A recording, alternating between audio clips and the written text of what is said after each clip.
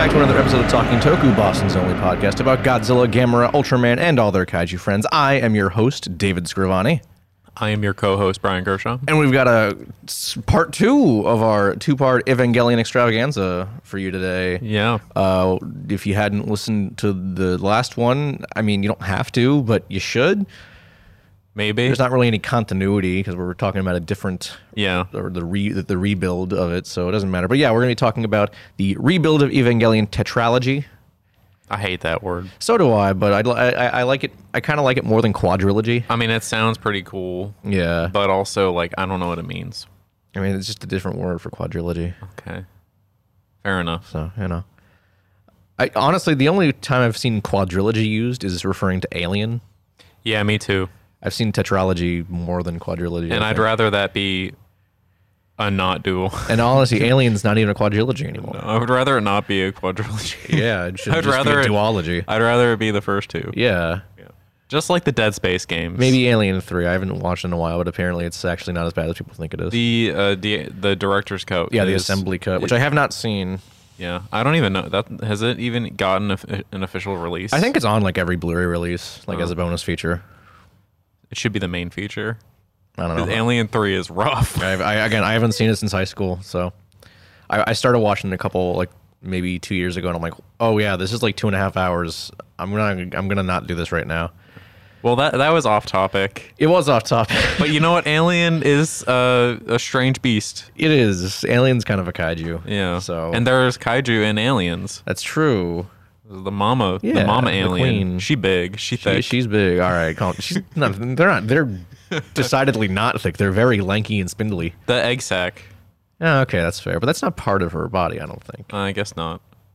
Oh, whatever. All right. Anyways, back on topic. Back on topic. So yeah, we're gonna be doing Rebuild of Evangelion, all 4 movies in one. So this might be a little longer. Yeah, and if the last episode is any indication, I went out of my way to make a semi-script for this, but not really. It's more just an outline, so we stay on topic. And honestly, like the final edit that I did of the podcast of last week's episode is actually not as much of a mess as I expected it to be. So. Okay. Well, a little behind the scenes audience. Yeah. Our recording was all over the place because Dave didn't watch the show. I watched the show. I just didn't watch it in preparation for this show. Yeah. But I watched the Rebuild films recently in anticipation for Thrice Upon a Time, which just came out last week. So, well, why don't we get to news before we talk about it? Let's get to news, Brian. Hey, do you have any news for me, Brian? No. Speaking of, before we continue, I should mention this is going to be our last in-person episode. Yep. Because Brian here he's moving. He's had enough of me. He doesn't want to see me face to face anymore. Yeah, I'm moving specifically because I can't stand looking at Dave. Yeah, so he still wants to do the podcast. He just doesn't want to look at me while we're doing it. Yeah. So in the future, please don't take that out of context. In the future, when we're recording this podcast, I will be in Ferndale, Washington. Mm-hmm. So. Not only is it Melrose's only kaiju podcast, it's also Ferndale's only kaiju I guess podcast. So now we have to edit the whole ass title. Yeah. But we're reaching new audiences. Exactly. To people who will be in Ferndale. So everyone you meet in Ferndale, you got to be like, listen to my podcast, please. It's going to be a shameless plug. I'm going to put it on Craigslist.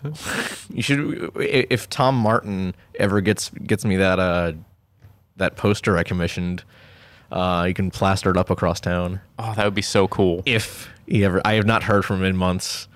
All right, so let's actually get into the news. Yes. First up on the news, we got some pretty interesting stuff.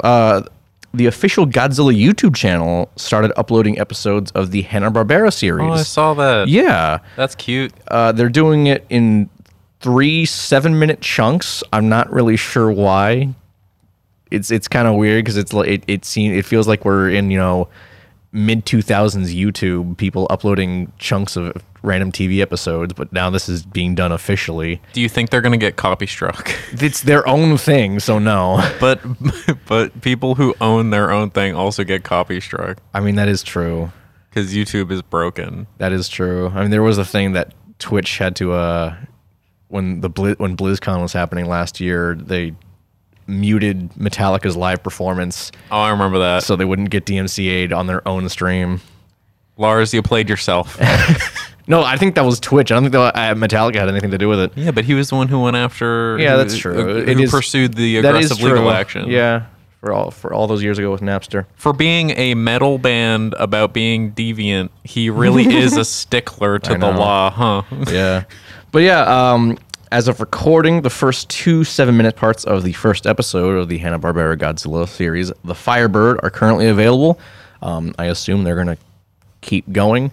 And it'll be interesting because I don't think season 2 of that show ever had like an official release in the States. I mean, probably anywhere, as it was Hanna-Barbera. It was an American production. But yeah, so if they actually get around to going with season 2, it'll be nice to actually have that in like HD, quote unquote. I'll watch it. Yeah, I'll watch it. HD 4K Hanna-Barbera Godzilla. All right. I'm going to skip this one because that was the surprise I mentioned to you, and that should be saved for last, I think. Oh, yeah. The end of the show? No, the end, the last news segment. Oh, okay. It's a big one. It's a big boy. It's some drama, and it's another drama block. It's another drama block, and it is insane. Oh my God.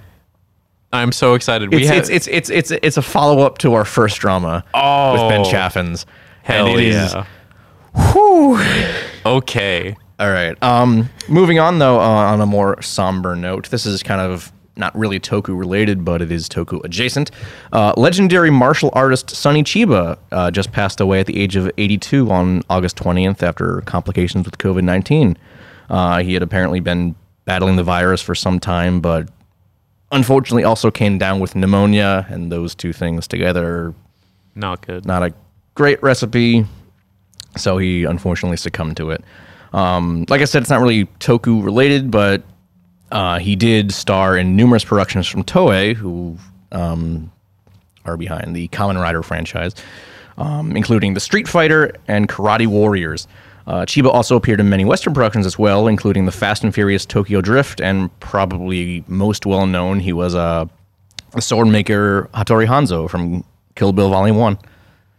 So, rest in peace to Sonny Chiba. Rip. Rest in peace.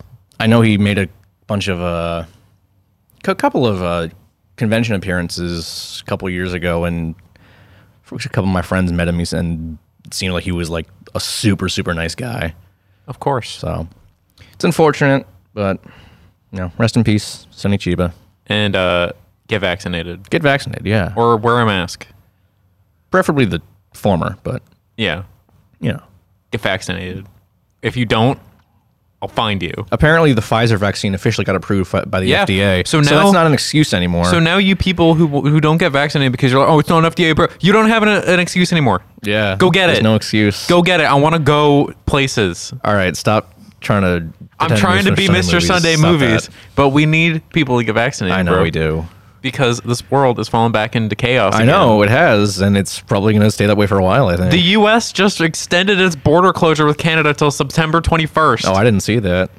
September 21st. Cool. Get vaccinated. We're going to... I'm not going to... moving on, we have some news related to our topic for today. Neon Genesis Evangelion is finally coming to Blu-ray. G-Kids, which... this is the expensive one. This is another one. G-Kids has officially announced the Neon Genesis Evangelion Ultimate Edition Blu-ray set, featuring both the classic dub and sub, as well as the more recent one that Netflix did. The Ultimate Edition comes with with limited edition artwork, a 156-page book featuring promotional posters, guides on all the Evas and Angels. I almost said aliens. I mean, they are. They are, I guess. And credit lists for each episode. 11 art boards, a paperweight modeled after Sachiel, and a Nerve ID card and lanyard. I mean, I remember you sent this to me, and I saw it, and I was like, oh, that's really cool. Yeah. But it's $250. No. $275. $275. I don't really have the money for that. Well, it's okay because it's sold out on the first day. Ooh. Them anime fans will get you. Yep. Thankfully, it seems like they're going to be announcing more widely available and affordable versions Yeah. relatively soon. I think I called this too last week, where I said there's bound to be Oh yeah, more physical releases now that all the movies are out. yeah. I mean, the thing is, like, I don't know how many days it's been since that officially launched, but they had a timer, countdown rather, for when the Ultimate Edition was going up for pre-order, and then as soon as the pre-order went up, they had another countdown for like 10 days or something for when the other editions would be available. I mean, if I don't know how long it's been since that, but I mean, if they have a standard one that's just like the show, the show and the movies, that's all I really need. Then I'll be good, because like I told you that the movies are like kind of hard to find. Oh, the Rebuild movies, you mean? Yeah. Yeah. I mean, it's only Neon Genesis, Death True Squared, and End of Evangelion. It's not the Rebuild movies at all. Oh, okay, that makes sense. So, but I hope the Rebuild movies also get like a set, because they are hard to find by themselves. At least on Amazon. Personally. On Amazon for me. I don't know, but maybe I'm just looking somewhere. Again, like I told you, I bought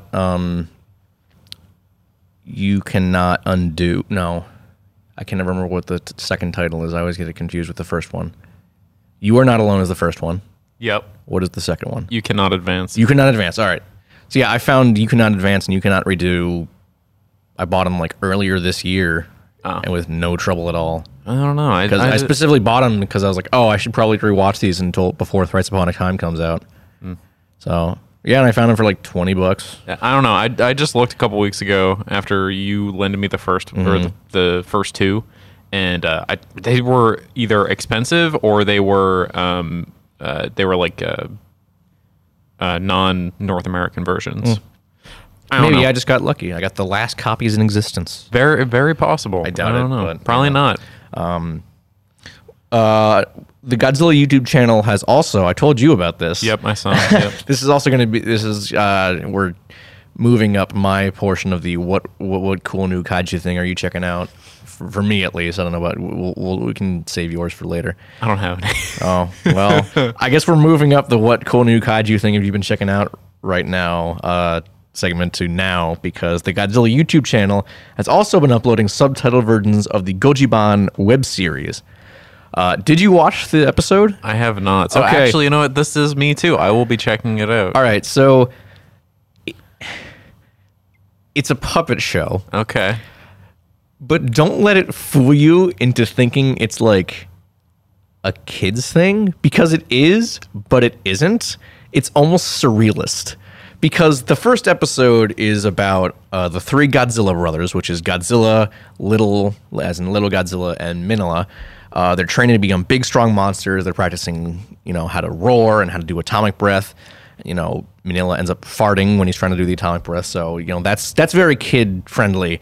And then the episode ends with a baby Hedorah asking his grandfather, Hedoji, because, OG as in is Japanese for grandfather, asks him if his life is worth more than the people who caused the pollution that spawned him in the first place. Oh my god. Yeah, and I've seen clips of an episode later on down the line. They had a little second form Shin Godzilla just kind of watching this ballet dancer and like breathing heavily and like drooling. I've seen that. Yeah, it's I don't unsettling. I don't really know who the target audience for Gojiban is. Everybody. But I'm really happy that they finally started subtitling it. They made it specifically for you. For me, because you love weird shit. I do love weird shit, especially when it has to do with Godzilla. Yeah. I actually Chris Mowry, who is the I don't know what his exact title is, but he's kind of like the American ambassador, quote unquote, for Toho. And back when the Godzilla YouTube channel first launched, he was like, "Oh, what kind of things did you guys see?" And I commented like, "Oh, subtitle Gojiman." He's like, "Oh, we're working on that." I'm like, "Are you serious?" I was like half joking. Oh my! He's like, god. "Oh yeah, we're doing it." I'm like, "Yes, it's our top priority." We're doing an episode on Gojiban, Brian. Once the whole first season is uploaded on YouTube. Okay, we're doing an episode on Gojiban. Yeah, for sure. All right, I don't know how many episodes it is, but all right. So like 30. Yeah, so you ready for the drama? I am ready. Are you ready, audience? I don't know if they are. I don't think you're ready, Brian. I really don't think you are. Did he respond to us? He did not respond to us, but the book actually came out. Despite him saying initially when all the the controversy came up, when all the transphobic comments he made were brought to everyone's attention, he said, "Oh, the book's not coming out." And then like a week ago, it did. Like there was no announcement. It just kind of showed up on Amazon, able to buy. And everyone was like, "Oh, cool." So I'm not gonna say the title of the book. Good. Because we don't want to, advertise, get free advertising for transphobes or any advertising, really. Yeah. But what I am gonna do is I'm gonna read some excerpts from the book. Oh no. Because let me tell you, keep in mind, this is a book on like tokusatsu, like Japanese giant monster movies. So let me find this. Let me find the post. Oh no. Because judging from the excerpts I'm going to read for you, Brian, you would not know that this book is about tokusatsu. Is this a bad book? Is this a bad book, Dave? Bad book. Oh, no. It's a bad book. All right. It's one of them. Let's see here. All right. Again, keep in mind this is about tokusatsu. Consider what the Apostle Paul says in 2 Corinthians 9:7. Each of you should give what you have decided in your heart to give, not reluctantly or under compulsion, but God loves a cheerful giver. And in Jesus' parable of the Good Samaritan, the traveler is regarded as good because he personally helped the stricken man at the roadside with his own time and resources. If instead he had urged the helpless chap to wait for a government check to arrive, we would likely know him today as the good-for-nothing Samaritan. In his parable of the talents, Jesus talks about a man who entrusts his wealth to 3 servants for a time. When the man returns, he learns that one of the servants safeguarded his share by burying it, the second put his share to work and multiplied it, and the third invested his and generated the greatest return of all. Who is the hero in the parable? The wealth-creating third man. Why this man quoting the Bible in a tokusatsu book? Do you want more? Do you want more excerpts, Brian? I mean, I'm not really a religious guy. Neither am I, So but it just kind of makes me upset. well, there's more than just religion. Oh no. Is there politics? Yeah, so this is a different page from what I just read. A huge difference is that with the Tea Party, it was an American fiscally conservative political involvement within the Republican Party. Members of the movement called for lower taxes and for a reduction of the national debt of the United States and federal budget deficit through decreased government spending. The movement supported small government principles and I think that's a typo. Oh, opposes government-sponsored universal health care. The Tea Party movement has been described as a popular constitutional movement composed of a mixture of libertarian, right-wing populist, and conservative activism, something not easily compared to the Nippon Kaigi. Conservatives in America seek not to make any changes to the Constitution of the United States of America as opposed to the left-wing Democratic Party. What does this have to do with anything? I don't know. That's why this is so insane. Because it has nothing to do with anything. Oh my god. What does this have to do with Godzilla? This is so much worse than I could have thought. I told you were not ready. I messaged you. I said you ain't gonna know what hit you. This man just disguised his shitty politics in a tokusatsu book. Yeah. I mean, wow. Yeah. It's just fucking insane. Why? I don't know. Why did it come out? I mean, who published it? I don't know. He may have been self-published. Did they even read it? Had I read that, I would not have published that. If there was a publisher. And I understand these are excerpts out of context, but I'm sure even with context, it would be insane. I mean, why are you putting American politics in a book about tokusatsu, which is something out of Japan? I mean, I could maybe understand trying to squeeze like Japanese politics in there, which are interesting to hear about. But why are you putting American politics in there? But Brian, don't you understand? The Tea Party is just like King Kong versus Godzilla. I don't care. I'm making this up as I go. I don't care. Stop it. Politics don't need to be in everything. I mean, it makes things interesting, but not in a book. Please. The point is, the book is fucking insane. Yeah. Ben Chaffins is a transphobic piece of shit. And we were right when we said that he's not going to change. Well, Grant, I guess the book was already written prior, so. But he still made it come out. He did lie and say that the book wasn't coming out. So I don't think he's on track to become a better person. No, I don't think he is. No, I think he's still going to stay the same shitty person that he is. So with that ends our news segment. With that being known, audience don't support him. And anytime he shows his face, like I said, boo him. I specifically did not mention the title of the book because you should not buy it. No.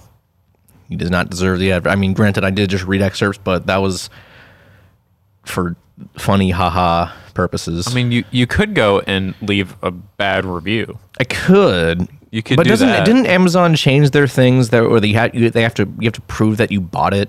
I think that actually I don't know. I think they recently did that. Okay. Well, so I don't know if I would be able to leave a bad review. Oh well, Amazon. Jeff Bezos. Unless I hack someone's Amazon. Jeff Bezos buy it. Jeff Bezos at it again. Yeah, making review bombing impossible. I'll just like log into someone's Amazon who I know bought it, and then I'll leave a bad review. Do you know anyone who bought it? No. Okay, well, I don't. There's that. I'll figure it out. Just go on Reddit, be like, hey, did anyone buy this book? Yeah. If so, can I borrow your Amazon account? Can I log into your Amazon account, please? I promise I won't buy anything. Yeah. Good idea.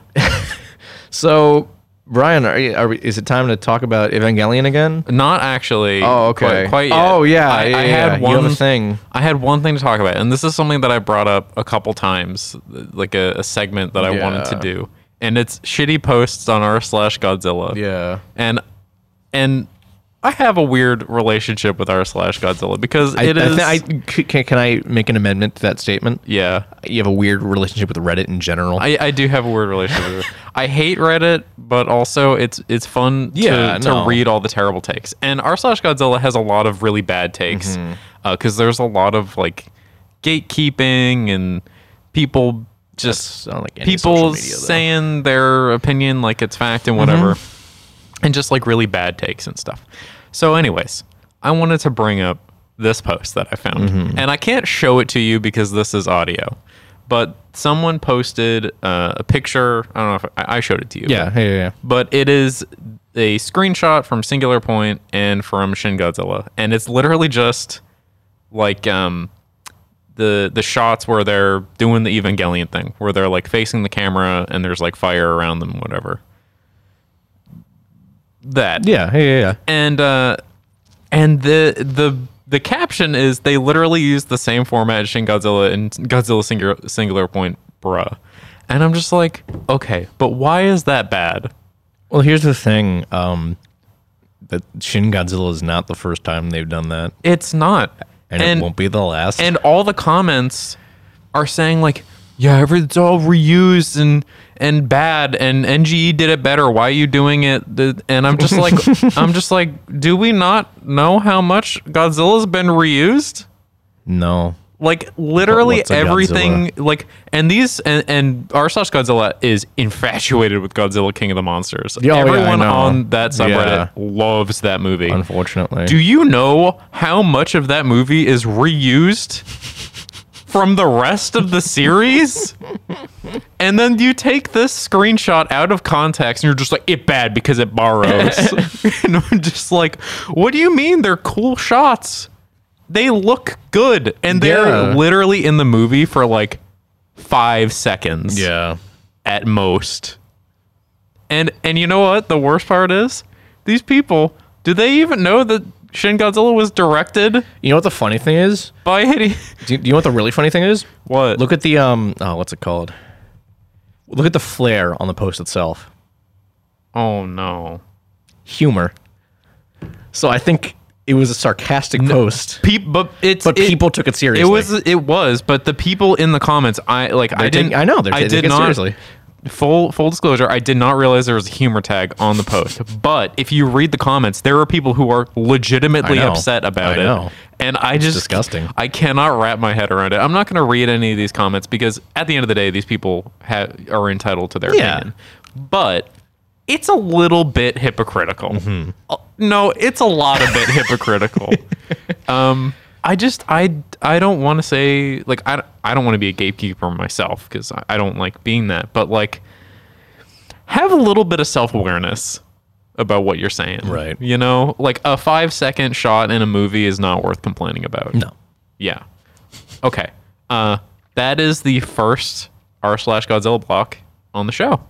I think it went well. Yay. Hooray. And now we can talk about the Evangelion Rebuild movies. Yeah.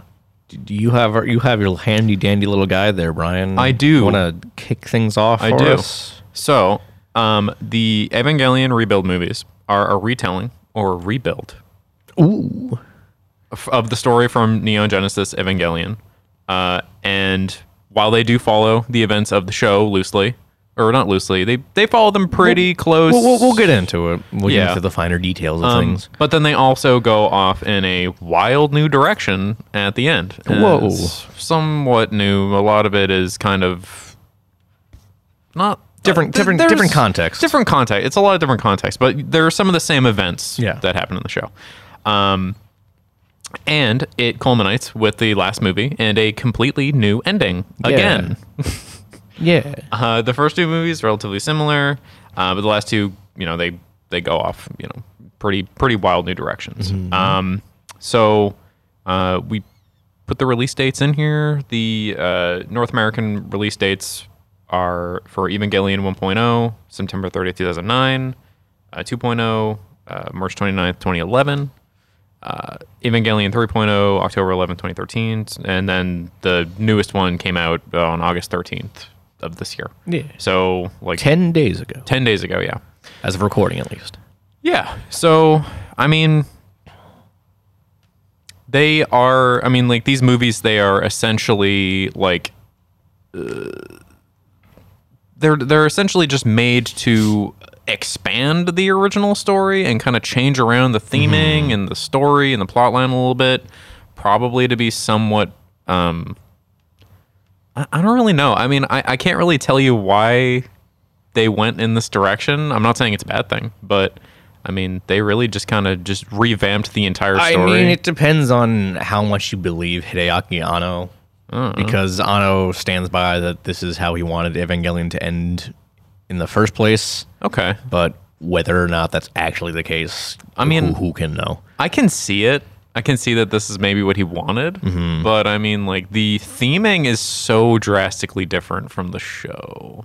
Like the not the theming, but like the progression is way different, and like the kind of like especially the end of the newest movie. It's like weirdly positive. So maybe he wanted to go this direction, but the original show was not positive in any respect. Well, the ending was positive, though. The ending was positive if you stretched it. The ending of this is positive. Yeah, I guess so. I don't know. But well, let me hold on. You Go pull out the thing. pull up your guide. Okay. You can cut all this shit out. No, Yeah. I never cut anything out. Damn it, Dave. Fuck. All right. I especially didn't cut out that time where you killed a man live on air. I killed him. Yeah, don't you remember, or did you repress that memory? Oh no, I think I remember. Why do you think Jake hasn't been on our show anymore, Brian? Because you killed him when we had on that first episode when we talked about King Kong versus Godzilla. You got frustrated that he hadn't seen King Kong versus Godzilla, so you were like, "Jake, how fucking dare you!" And you punched him in the face, and he fell back and cracked his skull open. Oh my god, that's terrible.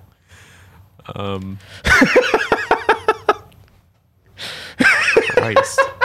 Or well, give it a second so that I can so we can make a cut here.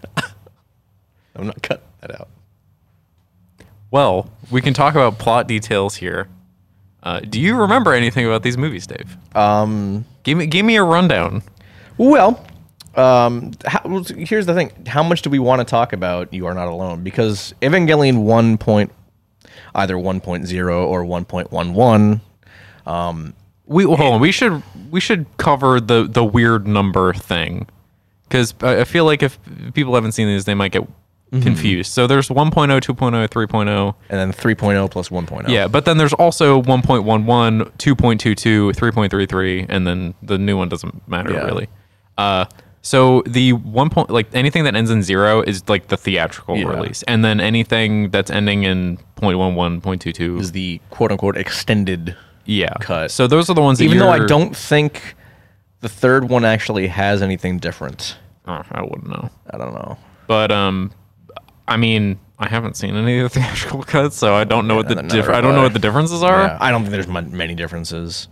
But yeah, so those are the reasoning. The numbers are super weird, and don't worry about it too much. But anyways, Evangelion 1.11 You Are Not Alone is by and large just a shot-for-shot remake of the first 6 episodes of Neon Genesis. So how much do you want to talk about that?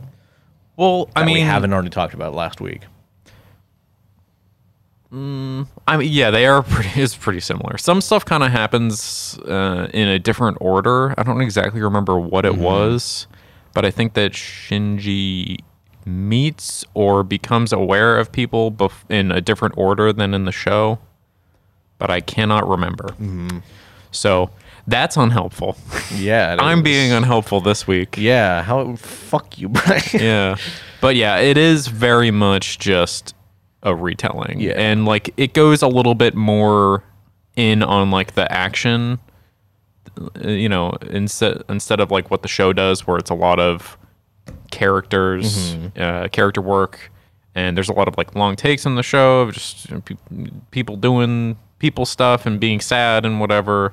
Right. And but in the movies, and it's a reoccurring through the movies, is that they kind of go more into the action with Ava's, and they kind of go all out with like the angel fights, which are really well done in the movies. And the angel fight at the end of 1.0 is probably one of my favorites of all time.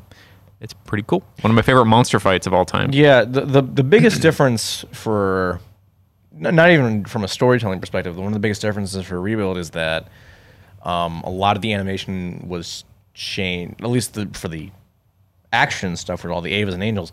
A lot of it was changed for with CGI. Yeah, I noticed that. And that is especially noticeable in that final fight in You Are Not Alone with Ramiel, because instead of just being a floating block, now he's a floating block, but also has weird it changes around and weird geometrical stuff. It does all this weird stuff, and it's like really cool. And I think that it's visually it's incredible. Yeah, I think the change in animation style, it makes the angels more capable of being truly bizarre. Yeah. Because, like, you know, in the original show, you had Ramiel, who just looks like, I don't know, is it tetrahedron? I don't remember. Also, I learned recently that they don't even have names in Rebuild. Yeah. It's just, you know. And also the number of the angel is different. Yeah. So there's some weird.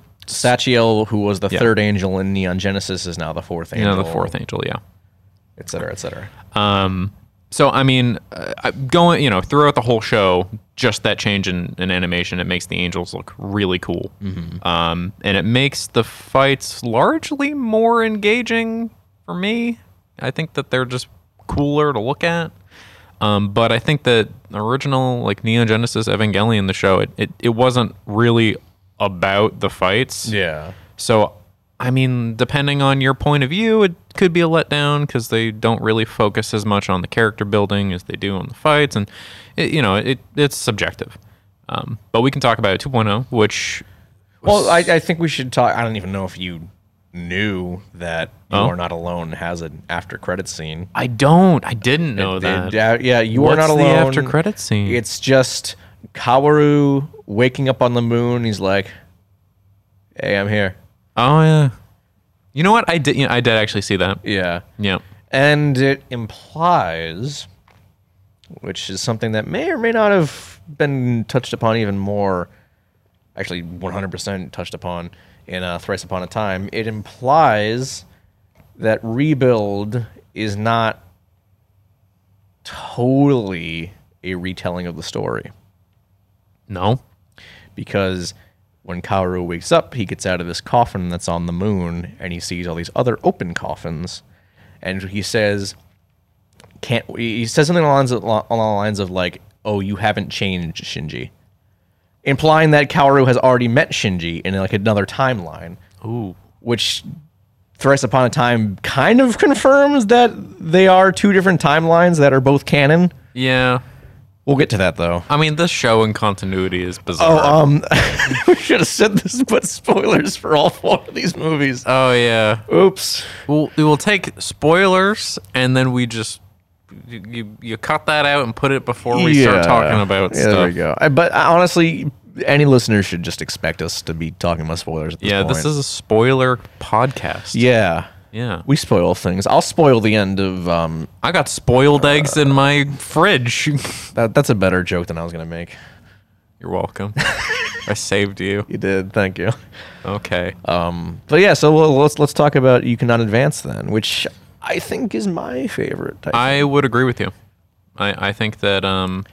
I think if the Rebuild movies ended with this one, I feel like I would still be okay. What do you mean just ended with that? Just ended with that. I don't know. No, That was pretty cool. because that also has an after credit scene. Because it appears that like without the after credit scene, it's just it kind of like died. The ending. I want everyone to know if you have. I mean, you definitely should see it if we're talking about it. But the ending to this movie is apocalyptic. Yeah, literally. So I guess you could just you stop watching and be like, oh yeah, everyone died. The end. So I was super surprised with this one because this one was the one that flew off the rails. So it essentially does tell basically the same story, but there's a lot of different context to it. Yeah, I really liked. One of the new plot developments for this movie was like Rei and Shinji have a much more defined relationship in this one, and Rei is like actively trying to help Shinji repair his relationship with his dad. Yeah, there's a whole conflict where she's trying to get this dinner going with her, Asuka, Toji Kensuke, Misato, I think Ritsuko as well. Yeah, and like also basically Gendo. All the main characters at this dinner just so Shinji can try and have a better relationship with his father. Yeah. And then, weird Angel Evangelion shit happens, and that just doesn't happen. Yeah. Yeah, so it does definitely go off in a new direction. And these movies, in the show, you get a lot of... We also have a new character, too. Oh, my God. Do you not like Mari? She's weird. A lot of people don't like Mari. And I don't dislike her. I just don't really see what she brings to the table that the other characters don't. That's what I'm saying is that I thought like she showed up. I'm just like, what? I mean, I kind of like the fact that she's self-aware. She's like, yeah, I got big tits. What of it? I just thought it was just super awkward. Yeah, it's funny. I guess. And I guess we don't really have a comic relief character in these. She's not really that funny though. She's not, but I don't know. I guess she's self-aware. Yeah, she's self-aware. She's clearly having a grand old time. I think Mari's like the only one in Evangelion who's not really fucked up. I feel she's the only one who's not struggling with crippling depression. Yeah, she's the only one who's like there to have a good time and nothing else. Yeah. Yeah, she's not even really in it that much. She's in the beginning. And then she shows... No, she's at the end. Because she's in Unit 2. Oh, yeah, that's right. Yeah, no, she's a pretty big part. Well, we should talk about the progression of this movie a little bit. Yeah, we open with Mari. Open with Mari. She's fighting an angel. I don't remember which one. So I learned this the other day when I was basically reading the Evangelion wiki summaries. Summies. God, I'm watching too much Oni plays. I started watching them play Legend of Zelda: Ocarina of Time, and they named Link Tummy Tum. So that's probably where I got that from. You call it Summy Sum. Yeah. So apparently that's like the angel she's fighting is like a revived Sachiel. Oh. I don't know if the movie actually like makes that clear. I didn't know that until I read the summary. But why is he revived? I don't know. Isn't the whole thing that you're supposed to kill them and why are they coming back? I don't know. I don't know. I couldn't tell you. I just thought it was a new one that's what I thought too. Because it doesn't look like Satchel, that's for sure. But I also I did some quick reading and it was a numbered angel. Oh, so maybe I don't know. Who knows? Point is, it looks cool. It's got a weird long neck. Very skeletal. Yeah. Yeah. He has like a chicken body. Yeah, he does. No, it's a weird. It's one of the more outlandish of the numbered angels because later we get non-numbered angels. So yeah, so she kind of shows up at the start, and then after that, I mean, it's kind of back to business as usual. Yeah. With it's still kind of following the events of the show, but it's kind of still going off on its own direction. Then you get the plot development with Rei and Shinji, and I like how we get a little more world building in this than we do, because Kaji takes I don't even think we mentioned Kaji last week. Oh yeah, we did. Ryoji Kaji, who's the most sexual man alive. he is yeah. He's got that energy. He's a former classmate of Ritsuko and Misato's, and he's kind of it's not really made clear who he's working for. I don't know. I feel like he probably just works for himself. He definitely works for an organization. I just don't know if it was ever made clear what organization. He might work for the government. I think he does. Yeah. I mean, he definitely doesn't work for Sail or Nerve. No. Because those are both like private organizations. Yeah. Anyways, so Kaji takes all the kids, all the children on a field trip to this aquarium where we learn that there is no life in the oceans anymore since the second impact. Sad. So there's this one aquarium that's like basically keeping all the ocean's marine life alive, basically, which is really cool. And we get this little character moment with either Rei or Asuka. I think it's Rei, where she's like, "Oh, they can't exist outside of this place either." Yeah, that was Rei. Yeah, and that gets expanded upon later. Yeah, in the other movies. Specifically, the newest one. Yeah, specifically, and it's sad. It is very sad. It's very sad. It's really sad, much like all of these movies. Yeah. Yeah. Asuka is a new name. She does? Oh, yeah, she does. I don't really know why. Maybe they were just like... Because in Neon Genesis, it's Asuka Langley Soryu. Yeah. And now in Rebuild, it's Asuka Langley Shikinami. I don't know why. I was going to say maybe they wanted to make it sound more German, but that's not more German. It's not more German. It's more Japanese than anything. I mean, maybe it ties into something we learned in Thrice Upon a Time, but I don't know. Maybe. I mean, that movie is... weird. Very... Yeah. We'll get to that. We'll get to it. Yeah, we're still talking that. about You Cannot Advance. So yeah. Give us a dang second. Unit 2's beast form is fucking awesome. It is really awesome. I like how it was just a feature built into it. I know. And I was that's pretty cool. You got these weird like pillars that come up on the back. Yeah, I can't remember. They're limiter, some power limiter things. Yeah. I mean, it kind of like expands on the whole idea that like the armor is what's keeping the I guess angels or whatever inside of the armor like kind of in place and not expanding past what they want it to be. You still don't really get much of an idea what the Avas are. No, not really. No, you kind of get a impression of what they could be, but it's still not spelled out for you, which is pretty good because I would prefer the. You would prefer it leaving more ambiguous? Yeah, I think that's good because this is an ambiguous fucking franchise. It's very ambiguous. I mean, Ava 01 is still very much Shinji's mom. Mm-hmm. There's a lot of people who are Shinji's mom. A lot of people are Shinji's mom, yeah. There's like a billion Reis, and then there's Unit 01. Yep. So, I mean, but if you watch last episode, you know that Unit 01 was Shinji's mom, which is bizarre, but still cool. Toji is no longer the pilot for Unit 3. Yeah, they changed that to Asuka, which is why Mari is in Unit 2 during the final battle, because Asuka got her ass handed to her. She got hurt, and she was catatonic or whatever. But Shinji did not go gamer mode this time. He did not. He did not. He threatened to. Yeah, but he didn't, which is good because that would have been awkward. But then he did go gamer mode at the end Oh yeah, he did. to save Ray. He did go gamer mode, but at least that was kind of cool. Oh no, it was cool. He killed an angel to do it. It was justified. Sure. I mean, he killed everybody. He didn't kill. He almost killed everyone. Oh, He didn't yeah. kill everyone.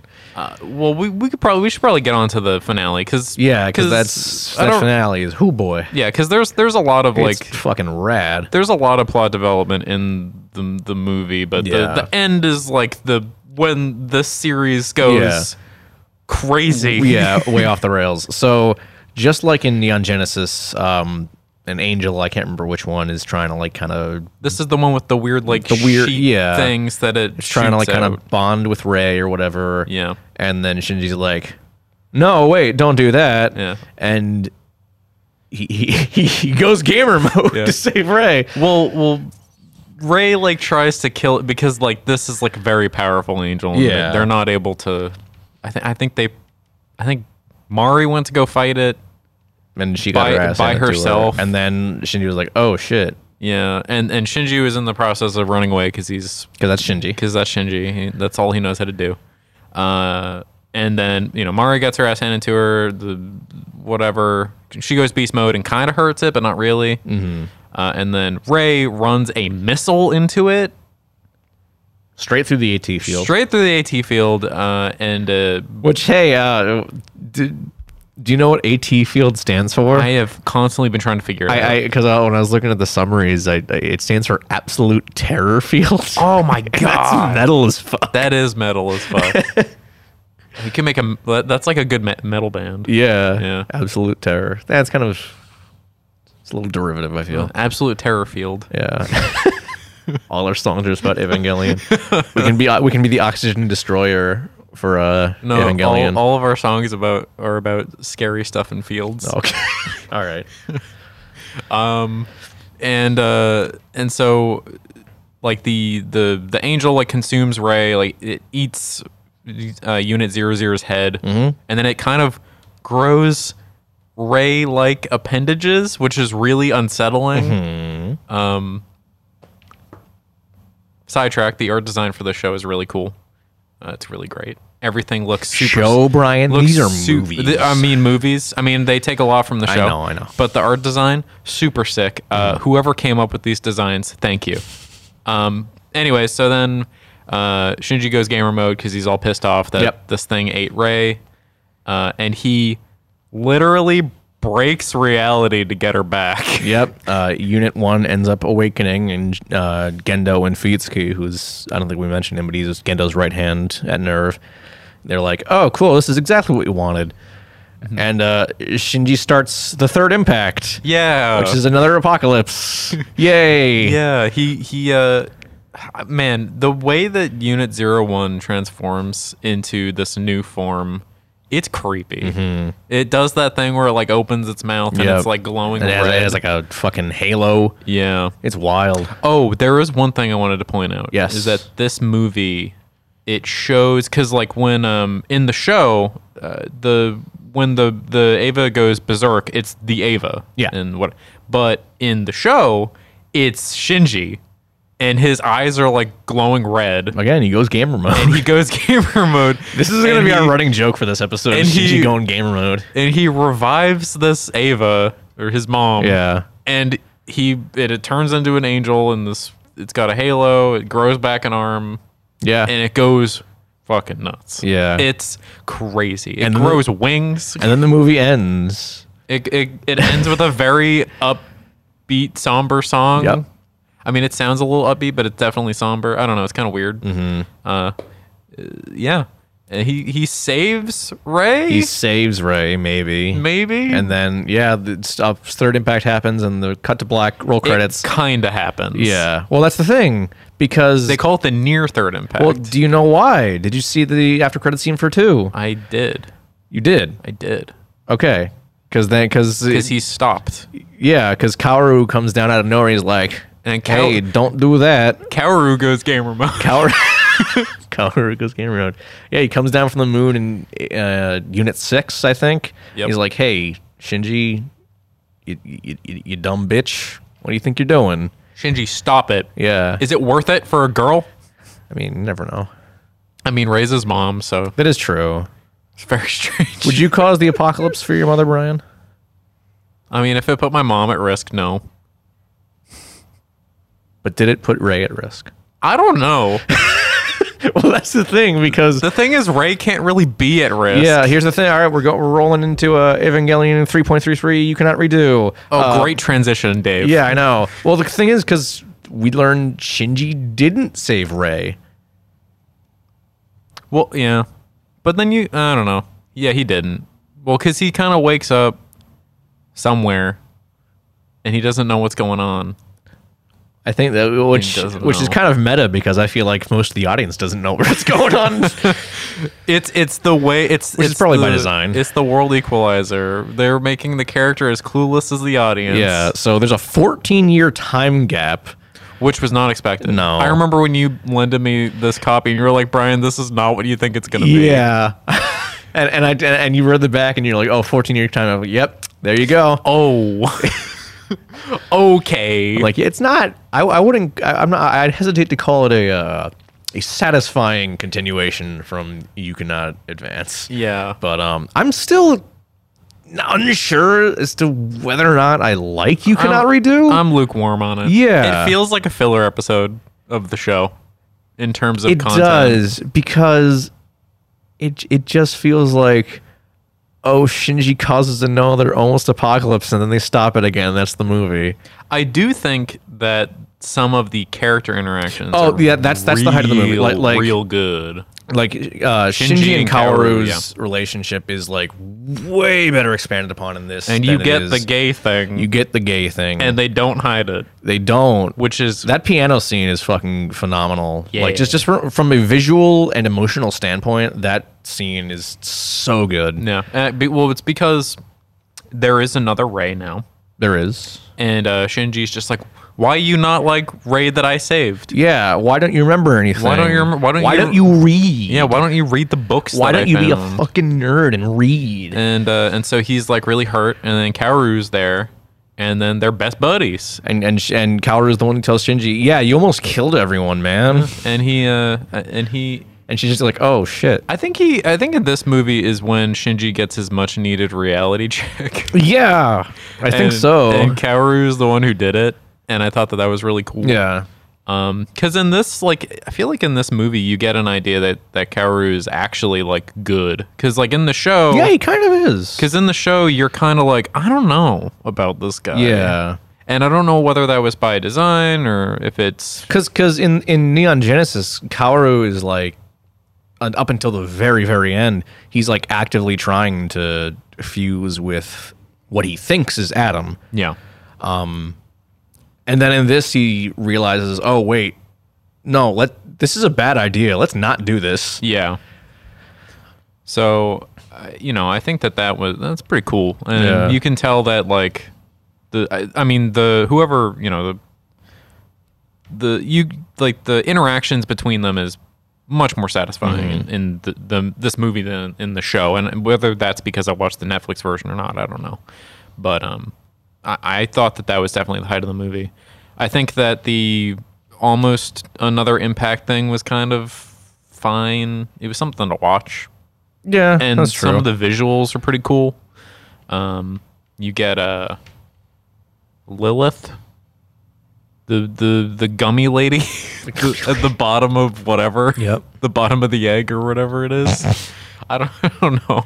Yeah, this is the point of Rebuild of Evangelion where things start getting really confusing. Yeah, there's a lot of... So don't worry. There's a lot if you're lost, so are we. Listen, there's a lot of stuff that just happens in these movies, and you kind of just have to go with it. Yeah. Like, well, the big thing in this, I guess in this movie that we haven't mentioned yet, was that now, since there's this 14-year time jump... The world is fucked. Yeah. Like, it is literally... Shinji almost killed, like, everyone. It is literally uninhabitable.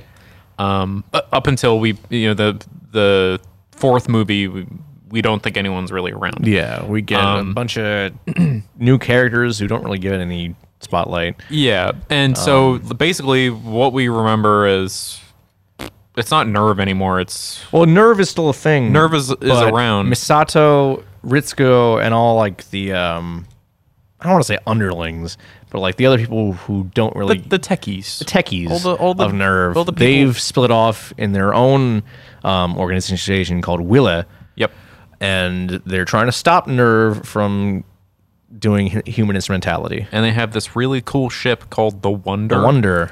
And it is powered by the corpse of Unit 01, or Yep. what we think is the corpse of Unit 01, that went fucking crazy at the Yeah. end of the second movie and turned into And Satan. we don't even see Unit 1 in the movie at all. Yeah. Well, there is actually the beginning scene where Unit 02 is transporting Unit 01. But I don't think we see it like in its You see entirety. its face. Yeah. But yeah, you don't Or really we see basically see it because Unit 13 is basically just Unit 1 with 4 eyes and 4 arms. it. Yeah. Maybe a darker purple. Yeah, it's a bit darker, I'd say. Yeah. But yeah, so you don't really get to see Unit 01. But Yeah. you know, it's just like really weird. Like they're aboard the ship. Shinji's there, doesn't really know what's going on. He's like, "Why is everyone so old? Yeah, no one's talking to me. Why- Misato's not talking to me. Why is Asuka hates me more than usual. why is she still look the same age?" Which I think was not explained. It's quote unquote explained. It's the curse of the Eva. What that means, who fucking knows? It doesn't mean it's just an excuse to still make them the Yeah. same age. I don't know. It doesn't make any sense to me. It really doesn't. And I thought it would have been really interesting to just have like every other character be grown-ups by the time, and he's just still this little shithead.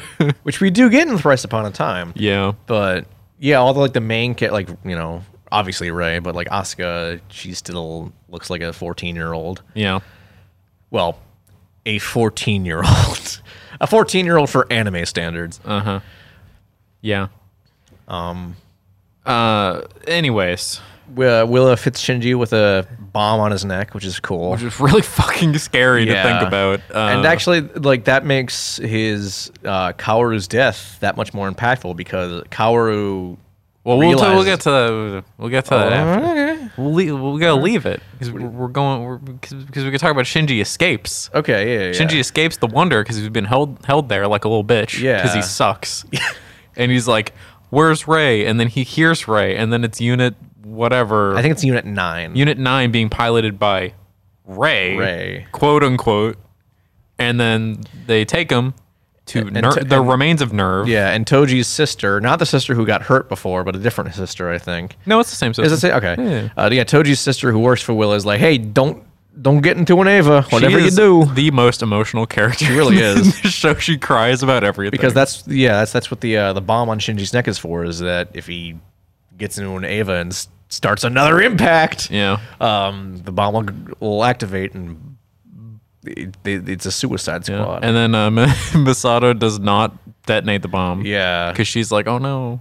It's like, oh man, I still like Shinji. Oh, He's still a good Shinji. kid.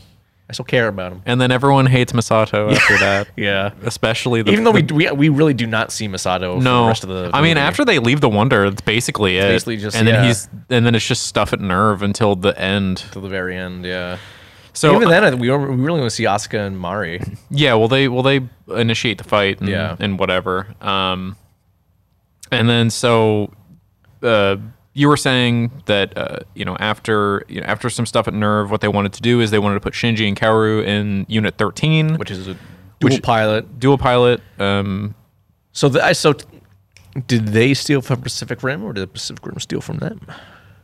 I mean, I don't know. I don't know, dude. Doesn't matter. The movie came out in 2012. Pacific Rim was 2013. The whole thing with Pacific Rim was that you have to use two pilots. No, I know. And with Ava, you can use two that was pilots. the thing when Pacific Rim was coming out. People were like, "Oh, it's just Evangelion." It's like, no, it's It's like Gundam. no, it's that Guillermo del Toro was paying tribute to Evangelion. He wasn't copying it. It's just like that r/Godzilla post I brought Yeah, up. exactly. Just like that. But anyways, so yeah, Kaoru and Shinji are in 13. They're doing the thing. They're They're going to take the spears out of the Lilith. spears. Yep. And then Kaoru's like, no, don't do it. Stop it. Yeah. And then Shinji is very overcome with guilt in this movie about what he did. Yeah, but Shinji's like, no, we gotta do it. We gotta do it. You we told me. Do it. Yeah, you told me to do it. He's like, you told me that this is the way, and now you're saying it's not. I'm just gonna do it anyway. Yeah. Not the smartest thing. You're right here in this cockpit with me, telling me to not do it now, but I'm still gonna go gamer mode. Fucking idiot. Yeah, Shinji has a lot of guilt. In this, and I don't think he necessarily acts realistically. Yeah, and before this, we should mention because Kaoru knew Shinji was feeling like shit, he took the bomb off his neck and gave it to himself. Yep. He took the bomb off Shinji. He's like, "This is my bomb now. Somehow, I'm gonna die. Somehow Somehow he took it off. He's Kaoru. He can do whatever he wants. Yeah. I mean, he's still an angel. I think so. Yeah. I think they changed it to this that Kaoru is the first angel now. Yeah, but then he said that he got demoted to the 13th or something. Yeah, I don't know. I don't understand. Sometimes they just say stuff in this show, and you just have to, or in this movie, and you just have to roll with it. Like that's the whole thing with the series. They just say stuff, and it doesn't mean anything, but you think it does. Yeah, it's just fluff. I don't know. But then the Wonder shows up to this thing because it's going to start like the fourth impact or something, which is part of Nerve's plan for the human instrumentality project. Really, everything's part of Nerve's plan. Everything's part of it. Every single thing somehow is just conveniently part of their plan. Oh, and then Gendo unplugs Sail. Yeah, I don't know. I mean, like, you see them, and he just, like, unplugs them. Yeah. And I'm just like, if you're at odds with them, why didn't you do this in the first place? I don't know, man. Because this whole, like, between the show and the movie, it's just Gendo having his own plan for human, what is it called? Human instrumentality. Human instrumentality project. And then it's Sail's plan, and they're at odds, and he's just like, well, my scenario does this, but their scenario does. It's like, if you could unplug them, why didn't you just do that before? Why make more obstacles for yourself?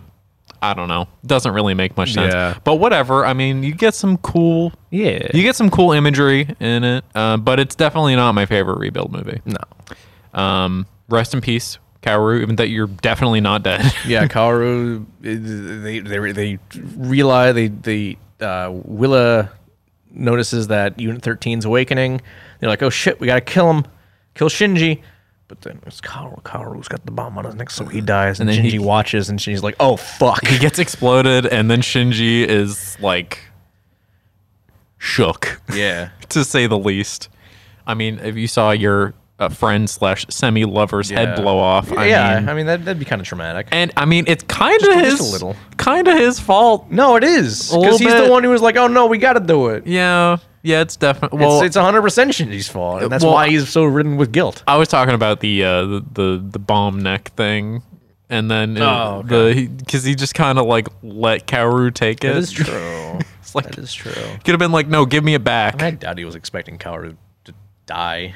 Yeah. So, you know. I was expecting it too, but but rest in peace. Yeah. I mean, they stopped the fourth impact. They stopped the fourth impact.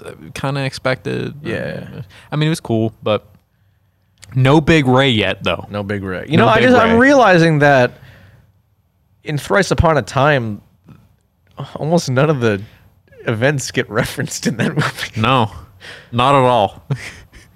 It's almost like it didn't matter. It really doesn't.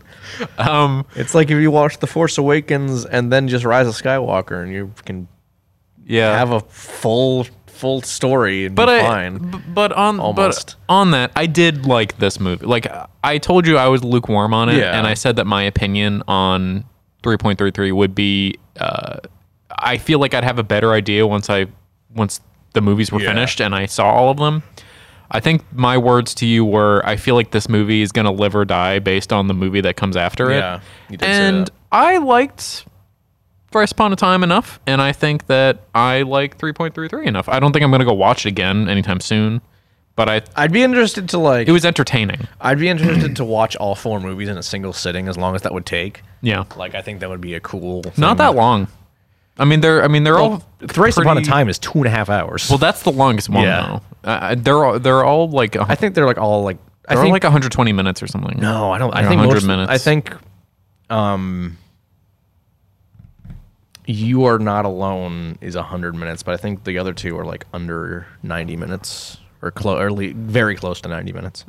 Yeah. So they're pretty brisk. Yeah. So you can get through them. But yeah, I think it was good. Yeah. I think thus far, because I had seen the third one and we were waiting for the fourth one to come out. I was like, yeah, this one's definitely the weakest, and it's still definitely the weakest. Yeah. Because it just doesn't have a whole lot going on. Yeah, it does, again, because it's just, it's another Impact. Oh, we stopped it. Cool. But I think it feels almost unnecessary. But hear me out here. This was what I was thinking kind of when I'm listening. When I watched all the movies. I was like, I finished the movie, I gave it back to you, I thought about it for a bit, and I was like, well, this movie didn't really seem too interested in action. It seemed more interested in exploring the relationship between characters, and this is the first time that you start to see Shinji realizing maybe he should try and fix stuff with his dad, and then you obviously get the very well done relationship between Shinji and Kaoru, and then you get some pretty compelling stuff with Rei, relatively compelling, and I think that stuff is all very engaging. But you have the first two Rebuild movies, which are very focused on the action and kind of redoing that and making it that more interesting. Because the movies definitely go more down the conventional action. They definitely have a better balance of action character growth. And I think that maybe the third movie was made to start exploring some of the themes in terms of character that maybe Anno wanted. And maybe that's why, because it's just a slower movie. Yeah. And that is maybe why it just doesn't jive with many people. I still liked it for what it offered. But the sad thing is that it doesn't really mean a whole lot to the fourth movie. Because not a whole lot is referenced, and if anything, the only stuff that really matters from the third movie is Shinji realizing he needs to repair stuff with his dad. Yeah. And that's about it. And I feel like that's fine, but maybe making a whole third movie just to explore that maybe wasn't worth it. I don't know. So shall we move on to Evangelion 3.0 plus 1.0 Thrice Upon a Time? Yeah. And again, there's going to be spoilers for this one, and this one just came out, so if you haven't seen it, go watch it. Yeah, just because this one just came out like a week ago, go watch it. It's on. All of them are on. All four are on Amazon Prime, so they're very accessible now. Everyone has Amazon Prime because Jeff Bezos owns the world. Yeah. So go watch them. They're very good. Yeah. Just make sure you have enough time to watch the fourth one. It is, like I said, it is 2.5 hours long. It is a beefy boy. So here's the thing. I was expecting it to be like another 90-minute film, like the first three. So, my dumbass took an edible beforehand. Oh no! And I was like, it'll kick in by the time the movie's over. I sit down to watch it in my living room because I don't know. It was like maybe 9 o'clock. I feel bad for you because I know the end of this movie. I sit down in the living room. It's like 9 o'clock. I know my dad's got people coming over. They're staying over. They're sleeping downstairs. I'm like, she'll be fine. I bring it up. And I'm like, this is like this is like 150 minutes. This is nearly 3 hours long. I can't watch this down here. So I went upstairs. But yeah, it's a long movie. Yeah, it's beefy. I watched it. You could probably cut some of it. Oh, you could definitely cut some of it. I watched it at 10 in the morning. Okay. On the 13th because I was bored. All right, fair enough. And wow, is it weird to be tired and watching it. Yeah. Well, here's the thing, that because edibles usually take 2 hours to kick in. Yep. So it kicked in near the end of the movie, Brian. And we'll talk about the end of the movie. The end of the movie is bizarre. Again, go watch it if you haven't. Yeah. Because I don't want to spoil that. Because, listen, I saw this movie before Dave did. You did. And I said, oh my God, this movie's weird. I don't remember exactly what my message was to you, but I didn't want to... It was something along those lines, and I'm pretty sure I said, so it's on brand for the franchise. Yeah, but then I said, no, this is like... Like, this is something else. Yeah. And I didn't want to say it to him because I wanted to hear his genuine surprise about one aspect of the end of this movie. And I was not disappointed. So if you haven't, please go watch it and get the genuine reaction. Yeah. Because it is really funny, but like also cool, but funny mainly and unsettling. So, Shinji's more fucked up than ever. Yes, he's definitely worse. Yep. Because he watched his potential romantic partner die in front of him, explode into a fountain of blood. Get the exploded head. Which, you know, that's an understandable reaction. Very understandable. Yep. And so he's gone back into his not speaking or moving thing that he did a couple times in Neon Genesis, and Asuka and Rei are all out in the world now, and they go to this village, which I want to say was just called Village 3. It is called Village 3. What happened to the first and second? Shut up. And hey, we get some characters that we haven't seen in a while. Yeah, you get Toji. You get Toji, you get Kensuke, you get Hikari, who is the class rep. Yeah, you get basically everybody that was that was in the class. That's the only people who matter. Yeah, I think that was the only other named classmates. But I think that at some point in the show, Toji said that like literally everyone from the class is in the is like in the village somewhere. Yeah. And I was actually very happy to see him. Like when Toji came up on the screen, I audibly said, "Oh, it's Toji!" Yeah. I was really happy. I had the same reaction. I was like, "Oh, it's that guy. It's him." And it's nice because, you know, Toji and Hikari got married because they kind of played around with, they had some romantic stuff going on in both Neon Genesis and the first two films. Yeah. So good on them. They have a kid. I think I said I adore how much Toji loves his wife. Oh, yeah, you did. You did say that. Literally the sweetest thing ever. Yeah. Because he's just so fucking psyched every time. He's a himbo. Yeah. No, it's great. I actually really... I think that everything in the village is great. Yes. Agreed. Because it is entirely character focused. And it's mostly focused on Rei. And it's Rei kind of just becoming a person. Yeah. She does farming and because we learn in you cannot redo that. Oh, it's not the original Rei. It's a copy. It's another copy. Yeah. And that this Rei specifically is like barely a person, essentially. Yep. You know, she's like, "Oh, if you order me to do it, I'll do it. Yep. If you order me to read, I'll read. Sure." Yeah. Like, I don't do anything unless I'm ordered to.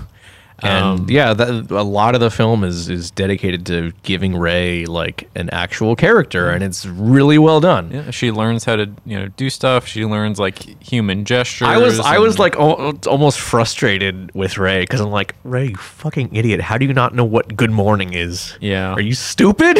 Yeah, you don't know what a baby is? But she's just. It was cute. It was charming. But I'm like, Rei, are you fucking kidding me? I thought the stuff with like when she asked she was asking like, why do people hold hands? I thought that was really wholesome. Yeah, there's a lot of moments in this movie like that I just think are really great. This is mostly like the first hour of the movie is like a slice of life movie. Yeah, it is. It's kind of weird and very very different from the rest of the show, but you get some really good you get more good world building with Toji basically saying like, I'm not a doctor, but I have to be for this. Like, I learned how to do all this stuff. Kensuke is the jack of all trades. He does everything. Yeah, and he's essentially like a park ranger. Yeah, he is. Yeah, which is in line with his character because he was a very outdoorsy guy before. Yeah, and then you have. And Kensuke is the one who gets Shinji to actually open up. Yes. Finally. Yeah, he does. And Shinji in the first hour is off alone a lot because he's very upset. He's just sitting in near the ruins of Nerve HQ. Mm-hmm. And then and Rei comes over and kind of watches him every day. Same with Asuka. Yeah, but Asuka is mean. Yeah. She's still mean. There's that really weirdly well animated scene of Asuka force feeding Shinji. Oh yeah, I hated that. It's so it seems so out of place. It's really well animated. You remember the beginning of the Evil Within 2 with the zombie mom? I never played Evil Within 2. Well, anyone who knows this, at the beginning of the Evil Within 2, there's a part where Sebastian goes into a home and there's a zombie mom force feeding her son. And it's just her mashing his face into a plate of what looks like mashed potatoes. Nice. It just reminds me of that.